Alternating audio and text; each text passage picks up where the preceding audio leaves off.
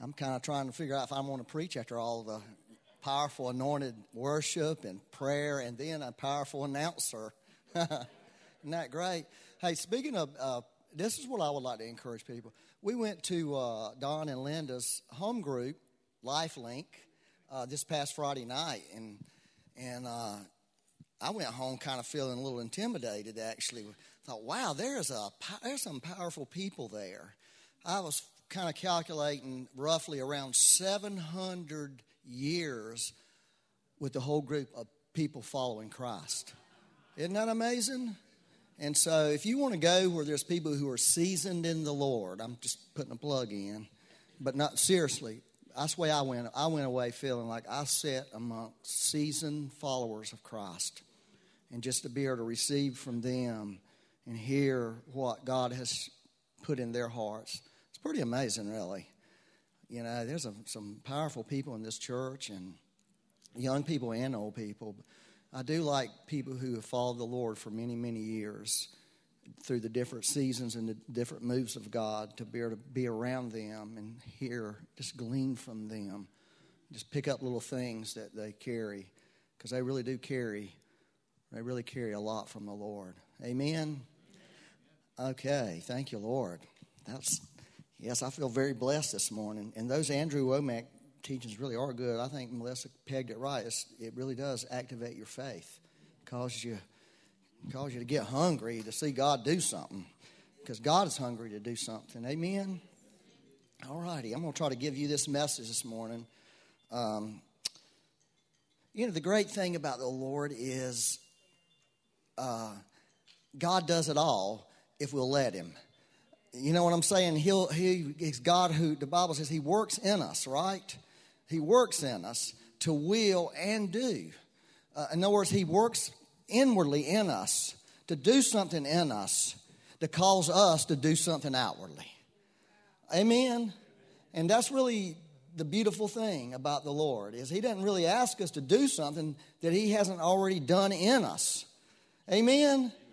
And so if He calls you to prayer, it's not like you got to generate something, come up with something. He's already done prayer in you. You know, and that's the amazing gospel that we bring to people. God's done something for you already. He's loved you already. He wants you already. You don't have to do anything but believe Him and say yes to Him. And once you do that, that sets things in motion spiritually. It's powerful, really. That has nothing to do with my message. It has everything to do with it. I did want to tell you one more little story last week I talked to you about Jacob, this story out of Jacob's life. When Jacob was leaving home, he was running away from home with his family's help because his brother was going to kill him. You know, and his brother was not anybody you'd want to mess. Have you ever just imagined how those guys were back in those days? Like what kind of guys they were? They would make the most manly man in our culture look like a sissy man. I mean, you did not want to mess with them dudes. In fact, this is just a story, that happened actually after Jacob was coming home, which actually I'm going to talk about, but this is just a side thing. Is one of his, he had a daughter named Diane, and obviously she was raped, basically. And so her brothers took great offense to what happened to her and went and tricked these guys in a town, tricked them into getting circumcised. And, of course, they were trying to recover. In their recovery, they went out and just killed piles of these guys. I mean, just wiped out the whole village of men and killed a bunch of their animals. And, of course, that didn't sit well with Jacob. Number one, he said, now these people are going to hate me, and I got to move again, because they're going to be after me. But later, he really did go after them about what they did when he, at the end of his life, bringing a blessing. But the whole point was these were people, and they weren't really good Christian people, really. You know what I'm saying? You mess with my sister, you're dead, son. Well, anyways, let me just recap just a second. Jacob was born holding his brother Esau, they were twins, holding his heel. And because Jacob had this thing in him, and it was something that God put in him. Okay, God put something in Jacob. And so he was born grabbing, they got heel grabber. In other words, he was trying to take the place of Esau. Esau was the firstborn, and I mentioned in the Hebrew culture, the firstborn became the heir, the greater heir, and became the head of the family. And so even from his birth, even without him even know it, there was this thing in Jacob that was motivating him and pushing him. Now, he didn't do it right, obviously, but there was still something of God that God put in that man to do something. And then later in life, one day, I told this story last week, I'll tell it again for those who missed it, is his brother was a hunter, and one day he came in, Esau came in just famished. You know, you've been that way where you just felt weak and famished and your brain was foggy and you just needed something to recover. And Jacob said, I'll give you some of my stew if you'll give me your birthright. And he did. Now, that didn't sit well, with God, that Esau did it. But nevertheless, Jacob was not right in what he did. Jacob had something in him. He wanted that birthright. He wanted what God had promised. And he believed for it, but he wasn't doing it necessarily right.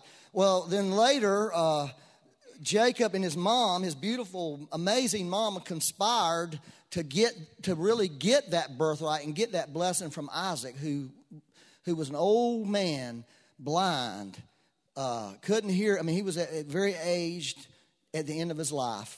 And so he tricked him, put some skins on to make him feel hairy because his brother was hairy. Isn't that crazy? That's what they did, and fixed him, Stephen. He got this blessing from the Lord, from his dad. And so, of course, Esau came later trying to get the blessing, and it wasn't going to happen, okay, because the blessing had already been released. It was a done in the Lord. And when God does something, there's nobody can undo it. It may not sound fair, but God, that's just the way the deal worked. Okay, so they take off. Esau decides he's going to kill him. Starts talking about killing his brother. He could kill him and get the blessing, take over.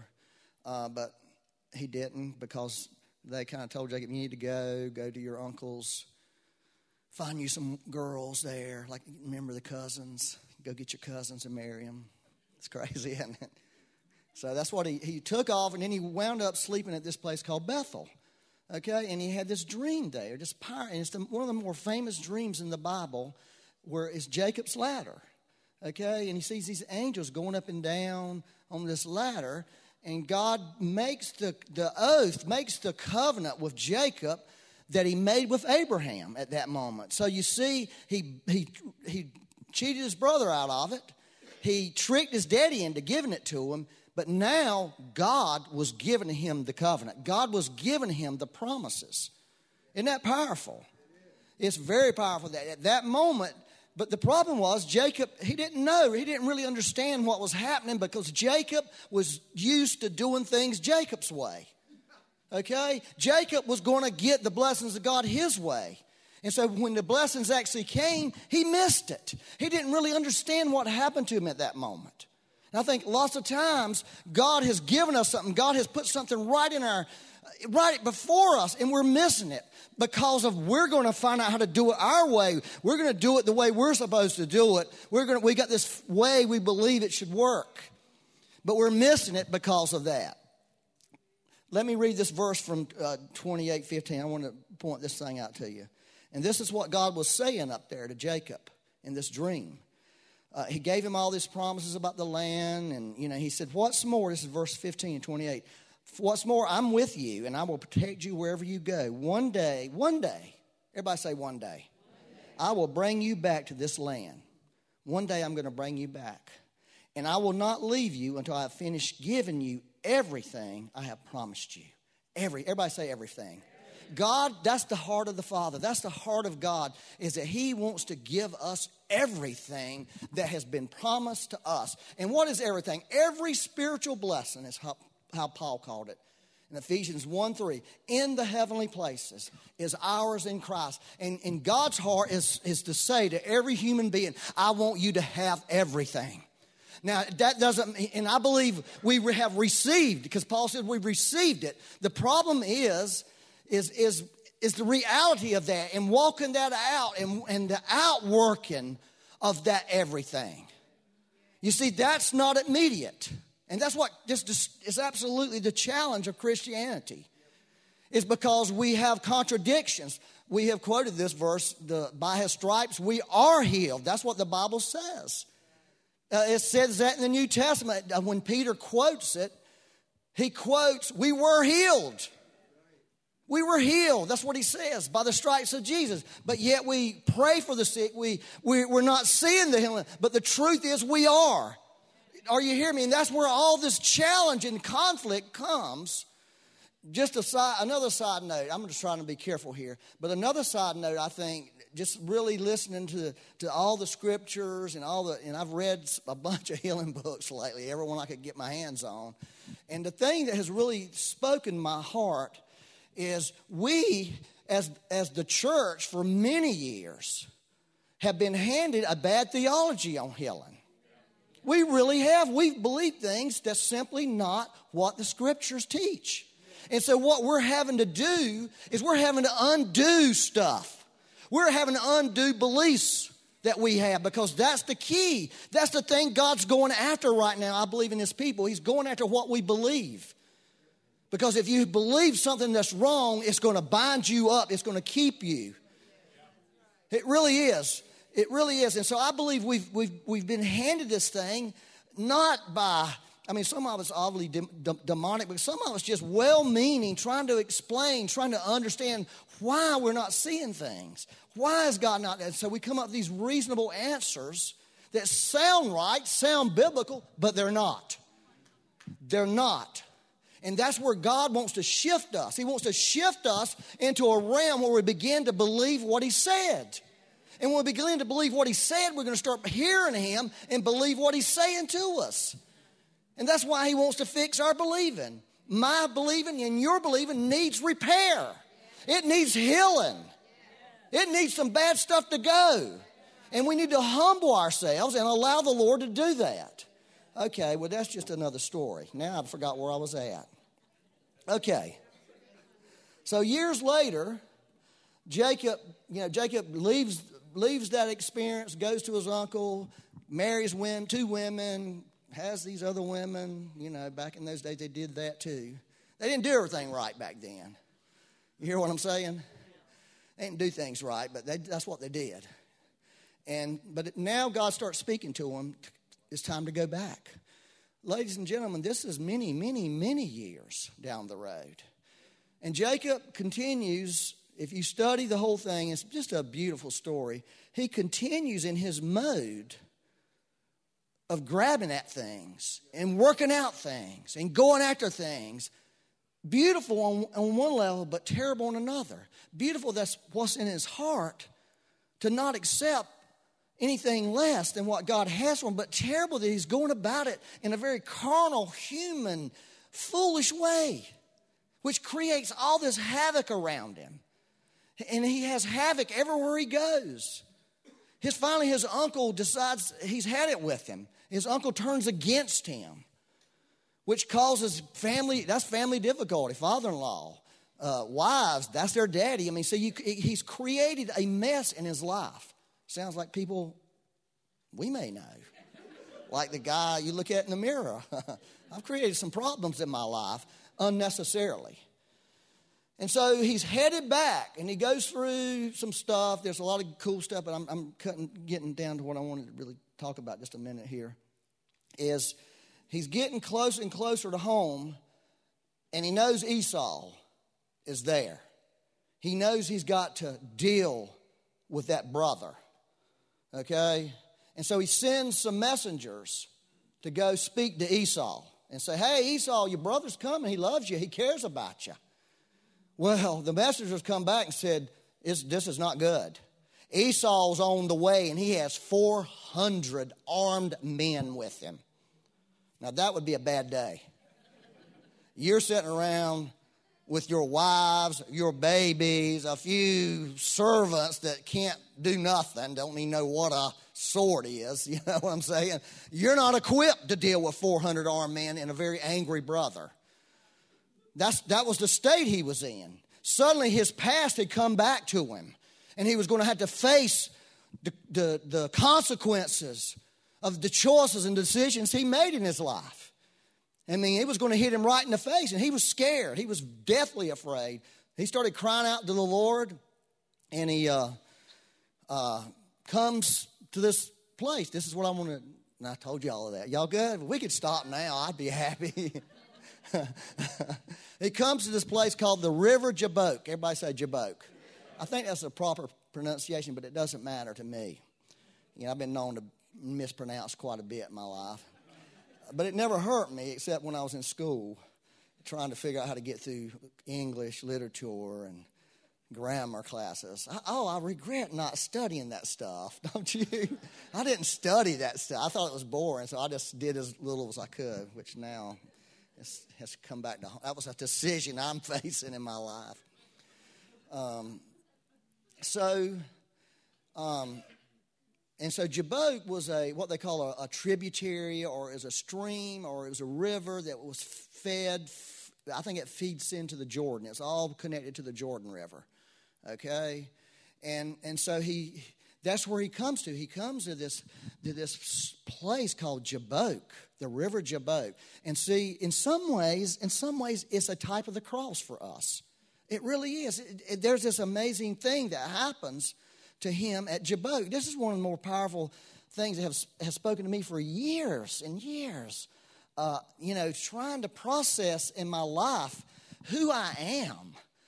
You know what I'm saying? Like, who the heck am I, Lord? And what is my real voice? What have you really put in me? That's the thing for all of us. We're on this earth and we're trying to sort through all these things, and it's complicated and it's not easy. It's really not. For some people, it's easier than others, obviously, because just the blessings that they were under growing up. But for many people, you have to overcome destruction.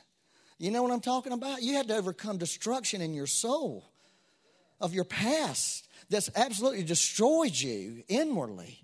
And there has to be all these things that happen in your life. And see, that was where Jacob was. Jacob had caused destruction because he was full of destruction himself. He was full of pain. He was full of hurt. But he had this thing driving him at the same time. You know what I'm talking about? You know how that feels in you, where you feel something, you feel something that's from God in you, and you know it's God. You know it's not you because you're not that good. You're not that great. You couldn't come up with that. But at the same time, you have all this brokenness and hurt in you. And so there's this conflict that you're trying to deal with. You're trying to work through all this stuff, trying to be who you're supposed to be. And trying to live the life that God put you on this earth to live. Am I talking to anybody? And that's really what Jabbok is about. It's about answering these things and getting in the right direction in your life. And so let me read the story to you right quick, okay? It says, he came to the river. It says, during the night, this is chapter 32. Okay, I'm tired. Y'all wearing me out here. This church, if you're going to come to this church, you're going to worship the Lord and you're going to preach or you're going to pray, you're going to be tired. This is a workout, man. This is almost like CrossFit. You know? During the night, Jacob got up and took his two servant wives. He had two servant wives. You know, so he wound up having 4 women in his life. That was one of the reasons he was messed up, y'all. So, I mean, good Lord, you got 4 women telling you, you ain't right, son. Get with it, pal. You're not going to treat me like that. Well, how am I supposed to treat you then? I'm trying to figure out how to treat the other ones. They all want to be treated different, you right? So anyways, that's a great thing about women. They want to be treated individually. And so he had 11 sons. So that's basically, and he crossed the Jabbok River with them. After taking them to the other side, he sent over all his possessions. This left Jacob all alone. Now that's important because this is a thing that you and I are going to have to wrestle with, okay, alone. This is not something that you can resolve with other people. Sure, God will send other people. God will give you counselors. He'll give you shepherds. He'll give you friends. But at the end of the day, every one of us is going to have to come to this place right here, just you and God. Your friend going there is not going to get you there. You can enjoy what they got there, and it can encourage you to go there, but eventually you're going to have to go there. And so everything that meant anything to Jacob, his family, his children, and all the possessions he had acquired working hard for many, many years, because he was a hard-working man. He had a lot of possessions, but he worked for every bit of it. And he had to let all of that go at that moment. He had to let it all go. And see, there's these moments in our life, and that's really what the word Jabbok actually means. It means emptying. It means pouring out. It means a place of struggle. Okay? That doesn't sound like the glorious Christian life, does it? But I'll tell you it is. I'll tell you that's how you enter into the glorious Christian life. As you come to this place. You come to this place of emptying. You come to this place of struggle. You come to this place where you begin to pour out what's in you and pour out what you have and give it and start letting go. It's the place we come to the end of the self-life so the life of Christ can come forth. That's what it's a picture of. Where we come to the end of ourself and our strengths, our talents, what we carry, and we come to the end of that. That does not end easily.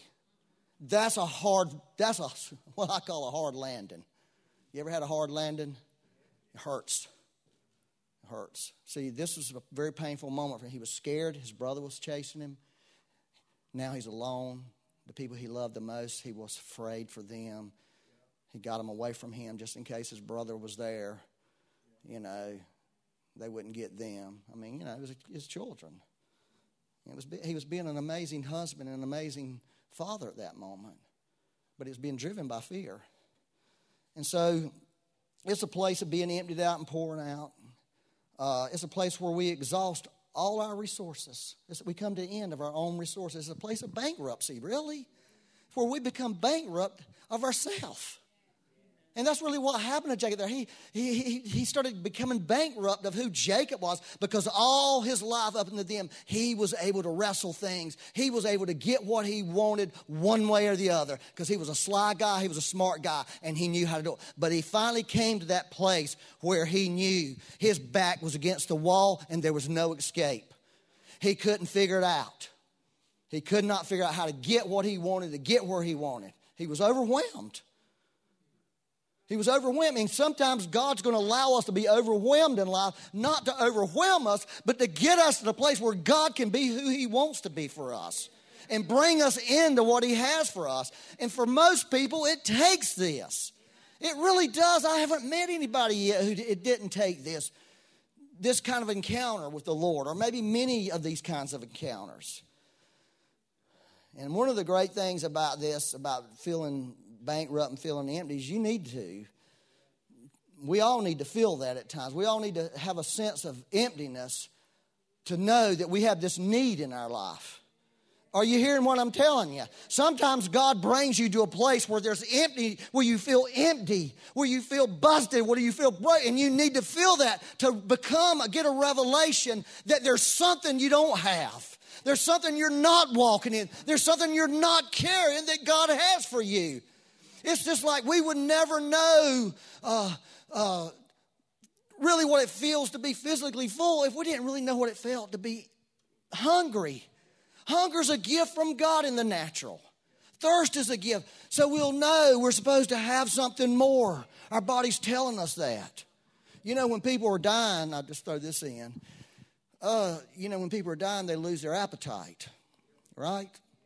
They lose their appetite. They lose their desire for water, right? And so when we lose that hunger spiritually, we lose that thirst spiritually, it should tell us something. It should tell us something. It's God trying to speak to us.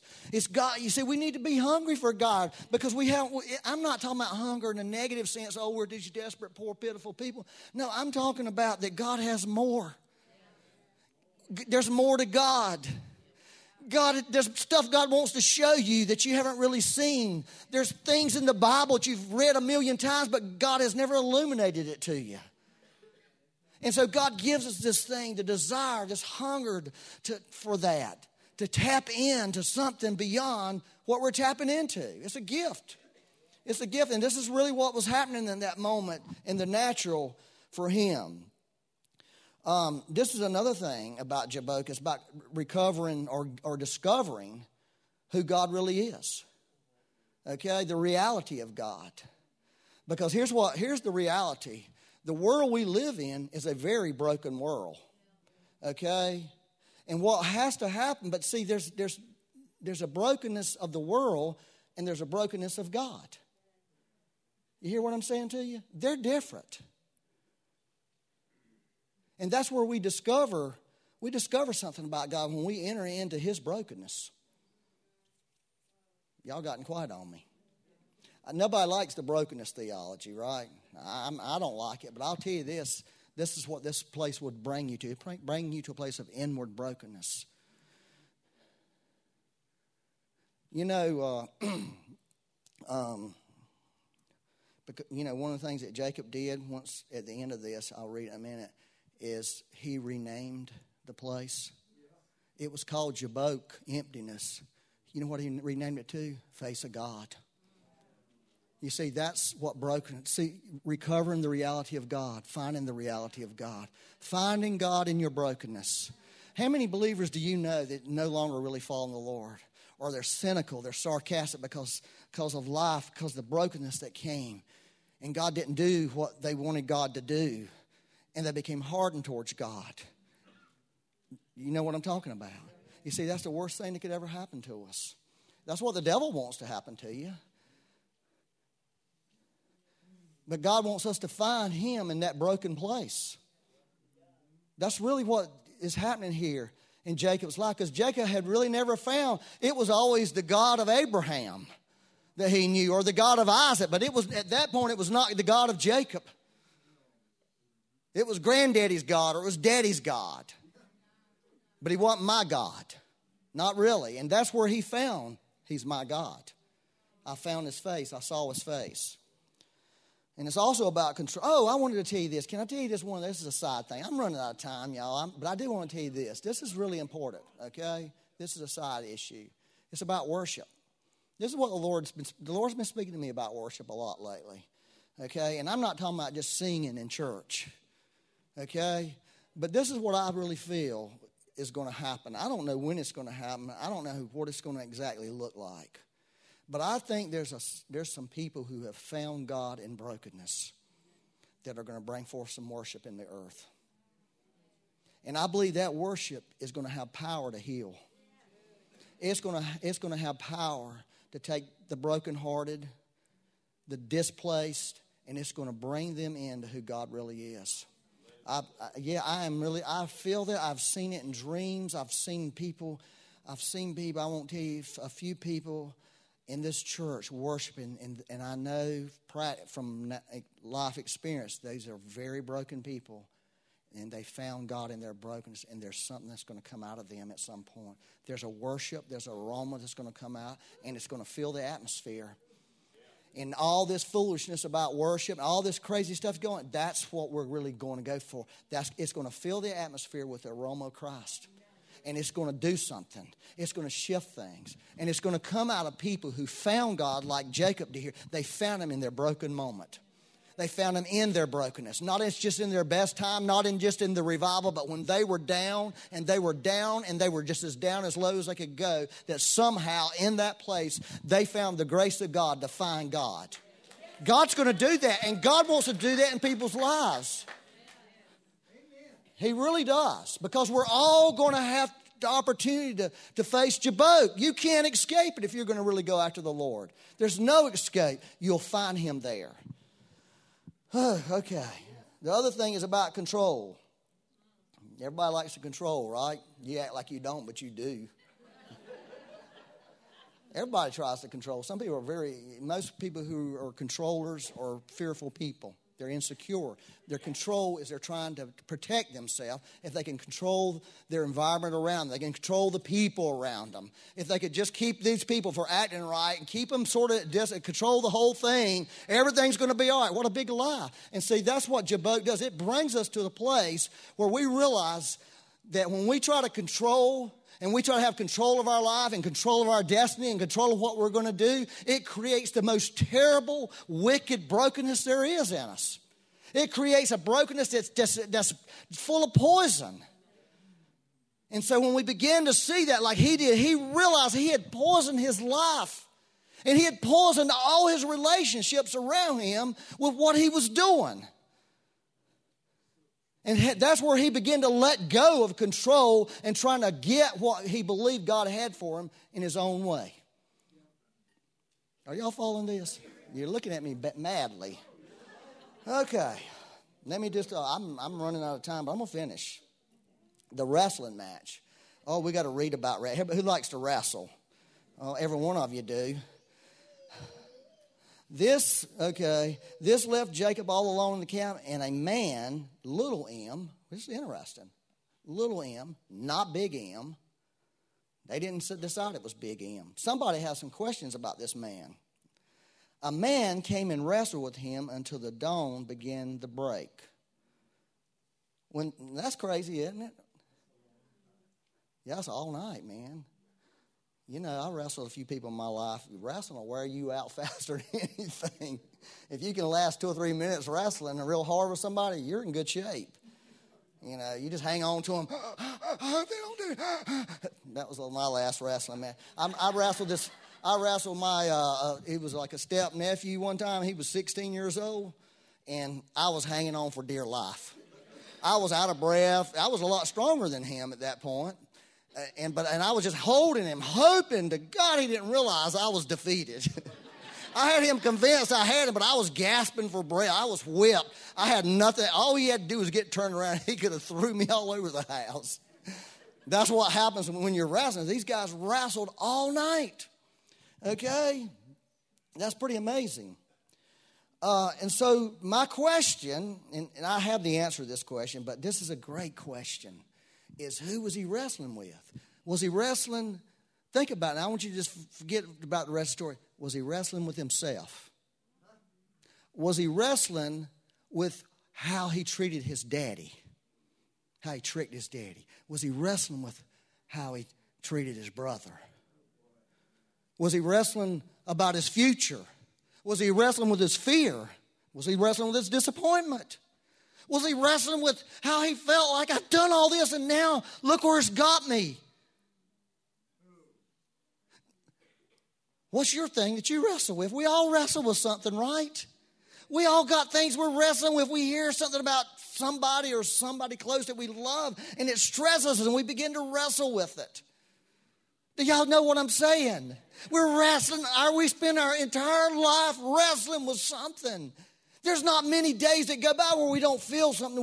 We hear about something that happened with the president or Congress. We start wrestling with it because we care about the president. We care about the future of our nation because we care about our children. And so we have all these things in life that we wrestle with. Jacob had a lot to wrestle with. He had a bad past he had to wrestle with. I can imagine at this point in time, he was like, man, why did I do what I did? Why did I treat daddy like that? And now he's gone and I can't really never tell him I love him. And I'm sorry I tricked him. Those are things we wrestle with. They really are. I don't know about you. I've spent a lot of my life wrestling with stuff. I spent years wrestling with me, of who I am. Years of my life, I fought myself. And I spent years of my life wrestling with God about this thing that God put in me that I couldn't understand why he would say these things to me and how it was going to work out. And so I just wrestled away with them. I'm not the only person who does that. I promise you, I'm not going to ask you all. Everybody in this room wrestles with their identity. There's not a soul in this room that don't at some point. Whether you're conscious of it or you're unconscious, there's a wrestling match going on.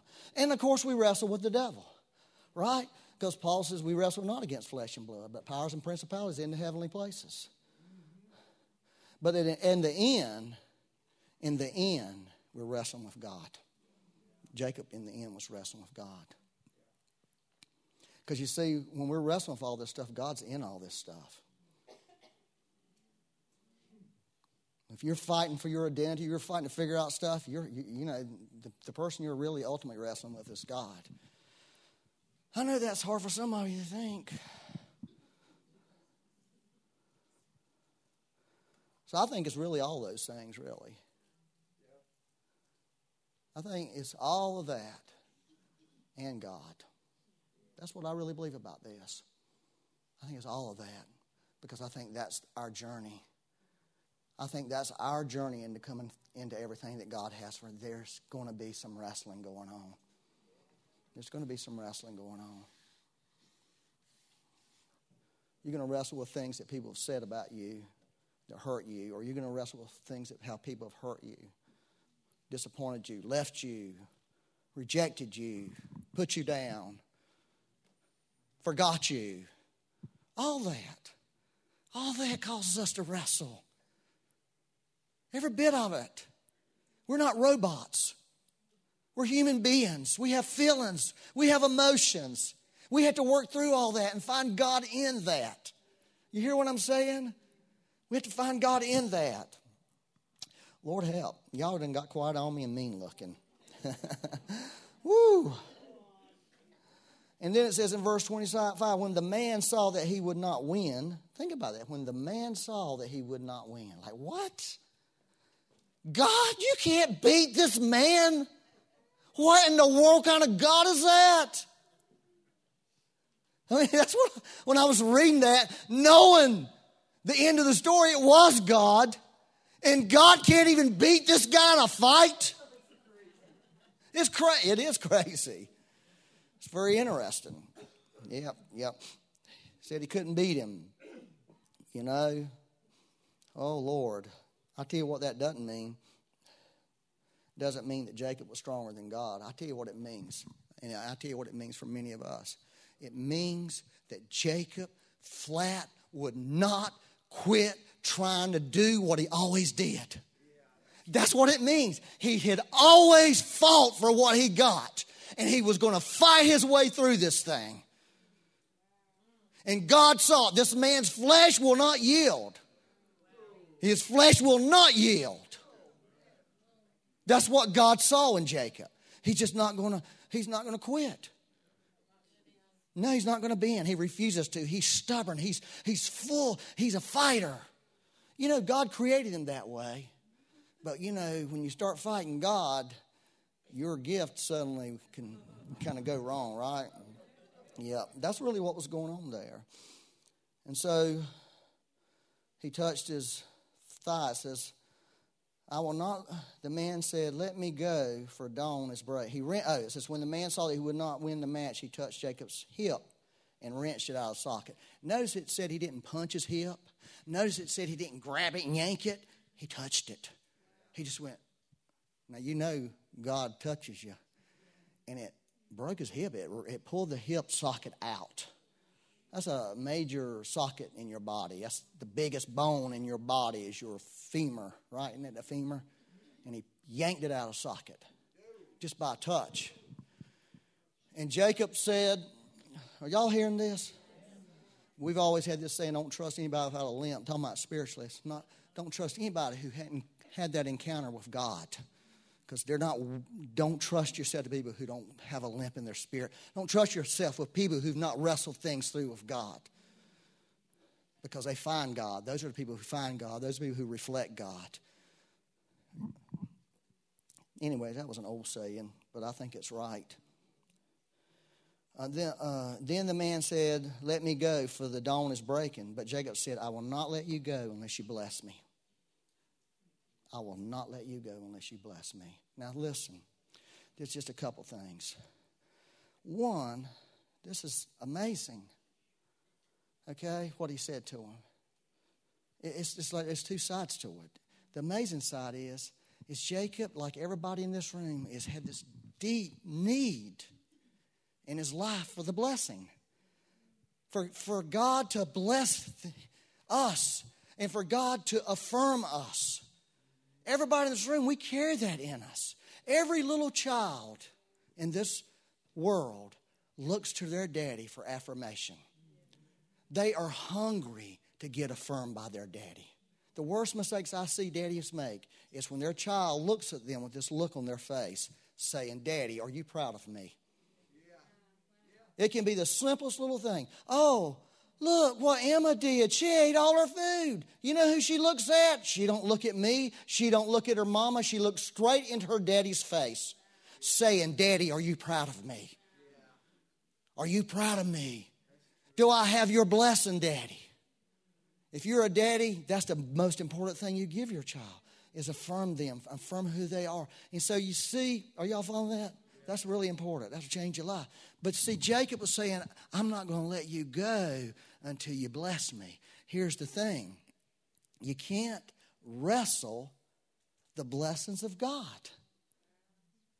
Are you hearing what I'm saying to you? You can't wrestle his blessings from him. That's not the way this thing worked. Yet that's how Jacob did everything. He wrestled everything. And God had already, listen, the real truth is, I said it last week, God had already blessed him. Up there in Bethel 20-something years ago, God had already blessed him. But here he is craving this blessing because he didn't know it. He didn't believe it. He had no revelation of it. Are you hearing me? He didn't have a revelation. You could tell somebody all day, you're blessed, I love you, I love you. But if if their heart's not hearing it, it's a hole. It's like pouring water in a glass with a hole in it. It just pours right out. And you start over the next day and it pours right out. It never does any good. Are y'all following this? And that's what was really happening at that moment. He was craving something, but he was trying to get the blessings of God the way he got everything else, all other blessings. And he didn't need to because he already had the blessing. We don't have to wrestle God's blessings from his hands. We don't have to beg him. We don't have to flop around and fast for 20 years. We don't really have to do that. He may ask us to fast. He may ask us to get on our knees. He may ask us to do things. But we don't have to do those things to get him to move on our behalf. And that's the era the church has got into. We've got into this era that we got to earn something for God. We got to please God. And we're trying to get something that we already possess. That's why I said last week that Jacob is a perfect example of most Christians. And I have been one of those Christians. I've wrestled with God for everything and fought it out with him. Trying to get something, he said, you've already got it. And it took the Holy Spirit to begin to reveal to me, listen, son, you need to take what I've already given you and begin to learn how to walk it out. And begin to believe and begin to trust and take God for his word, not take my circumstances for my word. Because we're taking our circumstances for our word instead of the word of God being the word. Do y'all hear me? And we're guilty of that. And God wants to deliver us from that craziness. And we can say, yeah, but, and what about this and my experience? And God wants to tell you, don't start there. Start with what the word says. And begin to line your beliefs up with the word. That's how this thing is meant to work. And God will begin to work on your experience and he'll begin to heal. Okay, I've got to finish now. 2 more minutes, Lord help. Okay, what is it? I will not let you go. Okay, what's your name? The man asked. He replied, Jacob. Your name will no longer be Jacob. From now on you will be called Israel because you have fought with God and with men have won. You fought with God, you're broken. When I touched him, that's what won. It was through submission. And that's how he started coming into his true identity as Israel. Are y'all hearing this?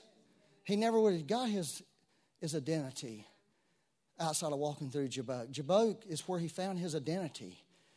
He not only found the face of God there, he found who he was there. And isn't it interesting, though? This is another perplexing thing about the Bible. If you go and study God of Abraham, God of Isaac, God of Jacob, guess who God says the most of those 3 names? God of Jacob. More than the God of Abraham. You think, oh no, God identifies more with Abraham. No, God identifies with Jacob. And it's crazy because Jacob, his name didn't disappear from the Bible after this. Suddenly it's no longer, we're calling him Israel all the time. Hey, brother Israel. No, they kept calling him Jacob. The Bible keeps calling him Jacob. And God has identified himself as the God of Jacob, the God of people who didn't do it right, the God of people who are broken, and a God who wants to step into your brokenness. Just step into it with you. And that's what this wrestling match that you and I and Jacob went through. It was God stepping into our brokenness. As we wrestle through in life, God has stepped into this dark place with us. If you're sick, He stepped in there. If you're divorced, He stepped in there. If you're messed up in your mind, God wants to step in there with you and help you and work with you and wrestle through this stuff with you. At the end of the day, we're not wrestling against God. We're wrestling with God for something. In other words, God is on our side. It's a tag team. And putting it in natural language. You know, some people said us and God is a majority. It's true. Me and God can put 1,000, 10,000 to flight. That's what they were saying. And that's how God wants us to see this. And He wants us to begin to see this. He wants us to begin to change the way we think. He wants us to begin to start believing Him. That's what the Lord told me recently. Byron, your believing is messed up because you believe things that are not true. You believe things that somebody or something has told you, but they're really not the truth of the Word. And you need to get that straight because that's going to hinder you for your whole life. If you want to see God move in your life, you've got to believe He wants to move.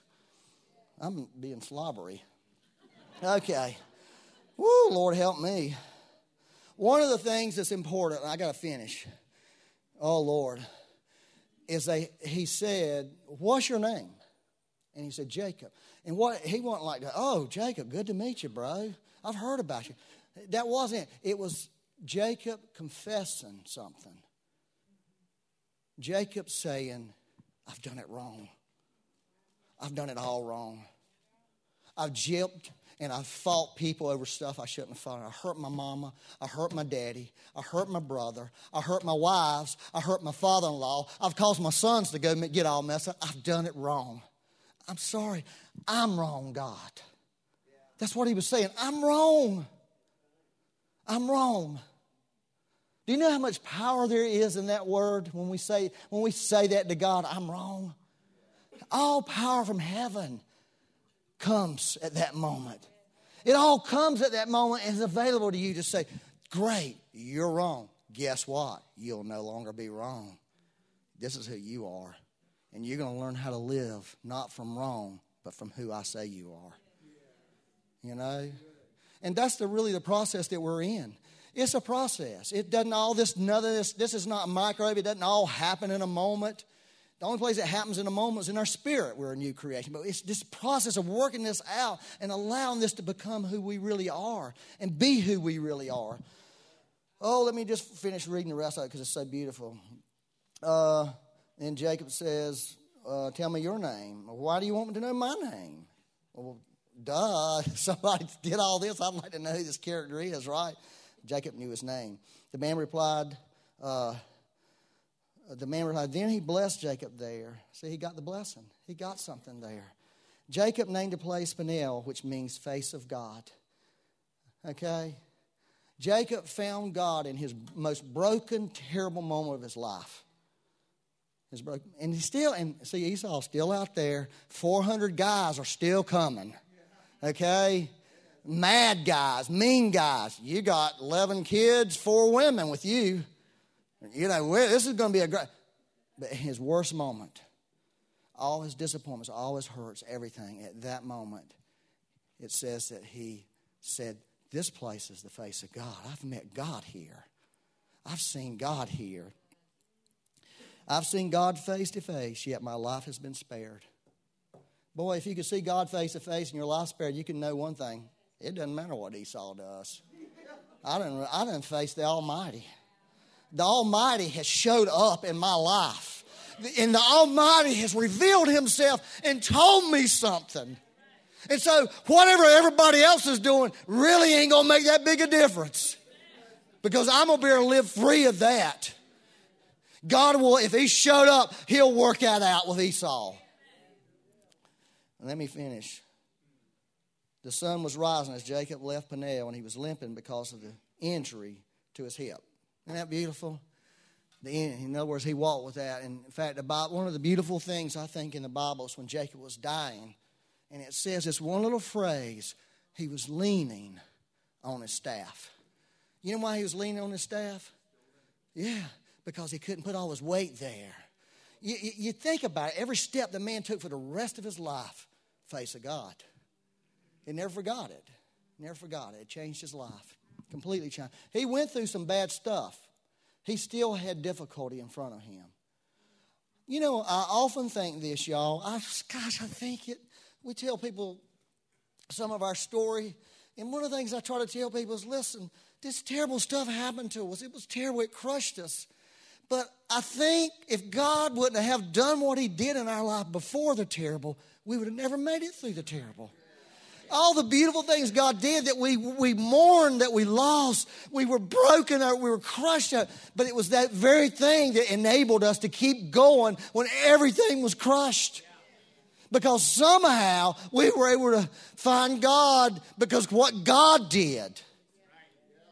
You hear what I'm saying to you?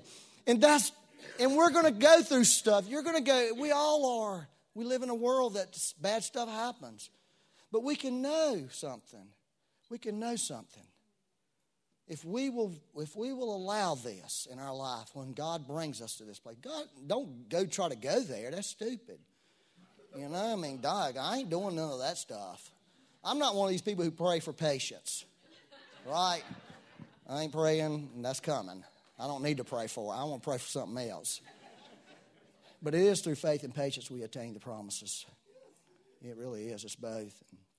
So, I think, you know, like for me, I've been wrestling with some brokenness in my life. I got some brokenness in parts of me, you know, that God brought up to me from a long time ago, from a real long time ago, BC brokenness, before Christ brokenness, that was hidden deep down inside of me that I knew was there, but I never had God to say, I'm going to touch that. And one morning when I was alone, Becky was out of town, I woke up and I felt God touch it. And it was painful, real painful. I didn't want to I don't want to think about that. I don't want to deal with that. But I realized at that moment I need to find God in this brokenness, this broken place in me. Because I'll never get healed. I'll never get wholeness if I don't find him there. If I don't let him have his way there. And at that point, the only thing I need to do is say, Lord, you're invited to come in to that place. You can do what you want to now. It's yours, Lord. I give it to you. You have to do what only you can do. I can't even go back in past and even deal with the situation or the people that caused all that because they're gone. They're long gone. And I forgave them a long time ago, but they're in heaven with the Lord, I believe. So, you know, there really is going to be a worship that rises from people that's going to shift atmospheres. There's the hungry, there's the hurting, there's the broken that are going to flood to that aroma. They're going to flood to it because they're going to find hope. They're going to find life there. You hear what I'm saying? Can I just pray for you right quick, and then Martin, you can come up. Let me just pray for you if you like. I won't ask the broken people who feel or who are in brokenness. You know, I just want to tell you that the Lord's going to help you if you'll let him. If you'll just make that step with the Lord and know that you're not wrestling against God, but you're wrestling with God in this situation. So, Father, I just pray for everybody in this room. Every one of us carries some level of brokenness that needs fixing. Lord, I thank you for the people in this room who've walked through Jabbok, who's had that dark night of the soul, as some call it, where they have had to face things about themselves and about their life and about how they've operated, and came out facing you, came out with a eternal Holy Spirit lamp. I think about that scripture. It says, my beloved is coming up out of the wilderness, leaning on her beloved. Leaning. You see, that's what this is we come out leaning on this person. So, Father, I just pray for all the hurting and broken people in this room, that somehow they could come through this and find you in their brokenness. They would find the face, your face, Lord, your beautiful face. I just ask you to do that, Lord. I ask you for every person who really needs to see your beautiful face and the beautiful touch from heaven, the moment of truth. I ask you, Lord, to release that so that we all could come in to all those great and precious promises, priceless promises that enable us to partake in the very life and nature of Jesus Christ. I just pray that. Release that in this room. Just take a moment and just receive from the Lord. I believe when they were praying about the breakthrough thing, there really is an anointing for breakthrough. I felt was released in this room during worship. I saw it. I saw breakthrough. I didn't know what it was until Marlon prayed it. Breakthrough. And God wants to release you into a breakthrough. He wants to send help to you today. God wants to help you. Just say, Lord, help me. Lord, help me. He hears that cry. It says in Job, Lord hears the cry of the wounded and does not despise it. He doesn't despise it. God wants all of us to have all that we are supposed to have in Christ, all of it. He wants us to walk in all of it, to know we have it and begin to understand how to live it out and see it come forth. So, Lord, we thank you for that, Holy Spirit, today. Let the Holy Spirit touch your heart right now. Let the oil from heaven just massage your heart and massage your thinking. Just invite His oil into your mind. Invite His oil. Say, I invite the oil of the Holy Ghost. Holy Spirit and power. Power. Release that into these people now. Holy Spirit and power. And power. The power of the Holy Spirit. Lord, we declare that over these people. Hey, listen, I'm going to do this, and then I'm going to stop. This is important, okay? I'm going to pray this prayer. You can receive it. Father, I break every curse that's trying to light on your people in this room today. I curse those curses. I curse the lies of the devil. I curse the commission of the devil. I break its power in the name of Jesus. I take authority over what has been done to your people. I take authority over that, Lord, and say you must stop and you must go in Jesus' name. And I invite the commission, the plans, the purposes, the promises, the covenant of God to manifest, Lord, in Jesus' name. In Jesus' name. In Jesus' name. In Jesus' name, I say that, Lord. Devil, you've got to leave, people. You've got to stop your mess. Lord, I just declare freedom over your people because you've declared freedom. Lord, in Jesus' name. In Jesus' name. Everybody say in Jesus' name. In Jesus' name. We can say all this stuff, but if we're not doing it in His name, it's not going to matter a hill of bean. But in His name, in His name, Jesus said we would crush the power of the devil. In Jesus' name. It's time for the church to start believing in the name of Jesus. It's not a formula. It's not a cute thing to attach to your prayers. It's real. And it's time for us to grab hold of the reality of that. Don't be a skeptic. And don't let your experience or your weak theology and your poor doctrine determine what you believe. Let the word of the Lord be the thing that determines your life.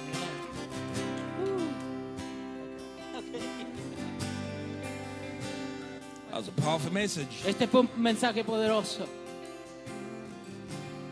I don't want to add too much to it. No quiero agregar mucho a esto. All I want to do is Todo lo que quiero hacer es talk about the word called sozo. How many of you hablar have sobre that lo word que es sozo soso, before? la palabra soso. ¿Cuántos saben? Saved, healed, and delivered. Salvado, sanado y libertado. That means He touches your body, your Él toca tu soul, cuerpo, tu alma and He makes you whole. y te sana.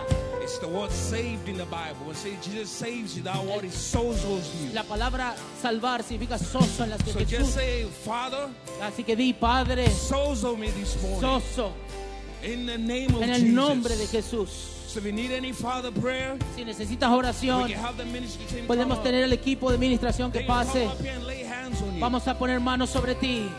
Come and receive your Ven y blessing. recibe la bendición. Come receive Ven y your healing. recibe la bendición. And come and receive your sozo this Ven y morning. recibe tu soso. In the name of En el nombre de Jesus. Jesús. Go with the peace of God. Ven con la paz de Dios. And may His lovely face shine on Y you. que su rostro And may amoroso His grace brille sobre ti. absolutely overcome you. Y que su gracia And te may dé His poder. love saturate you. Y que su amor te sature. In Jesus' En el name. nombre de Jesús. Amen. Amén. I do feel an anointing, hermano.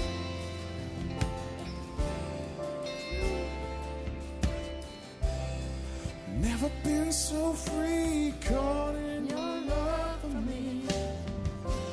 Never been more secure, knowing your heart, Lord. Never been so free, caught in your love for me. Never been more secure, knowing your heart, Lord. Never been so free.